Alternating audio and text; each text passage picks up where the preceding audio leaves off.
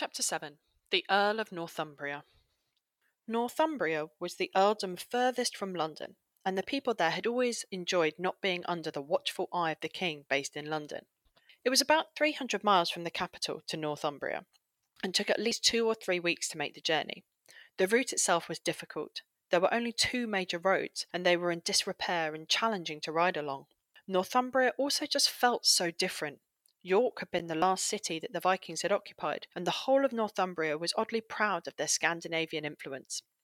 The road names were called gates, as in Denmark, and even the counting system they used was from the Vikings, not the English. The people were still proudly English, and certainly hated the Scots in the north, but they also enjoyed being a little bit different. Since his appointment as Earl of Northumbria in 1055, Tostig Godwinson had done a terrible job and had made many enemies. He had taxed the people far too much and had even put one of his best friends in charge of Durham Cathedral. Tostig just didn't really seem to even like the place and spent much of his time outside of Northumbria. He was essentially far too much of a southerner. To make matters worse, Malcolm, the King of Scotland, tried to invade Cumbria, which was part of the earldom.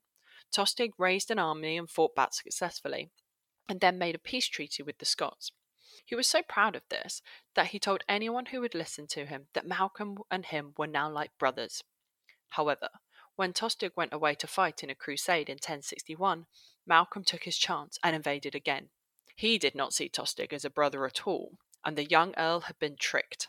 However, when Tostig returned to Northumbria, he didn't even seem too concerned at the loss, and the people of the north knew that they can never trust this man. In October 1065, the people of Northumbria decided to act. They were sick of this posh man, Tostig Godwinson from the south, and wanted someone that they trusted. They wanted Morcar. He came from an old and trusted family. Morcar's older brother Edwin was already the Earl of Mercia, and the brothers had always been extremely popular. They launched an attack on the capital of Northumbria, York, and killed 600 of Tostig's men.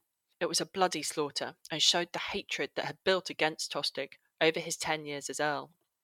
Harold Godwinson heard about the rebellion and quickly raced north to sort out the trouble, while Tostig went into hiding in Wessex, scared for his own life, and just waited for Harold to return.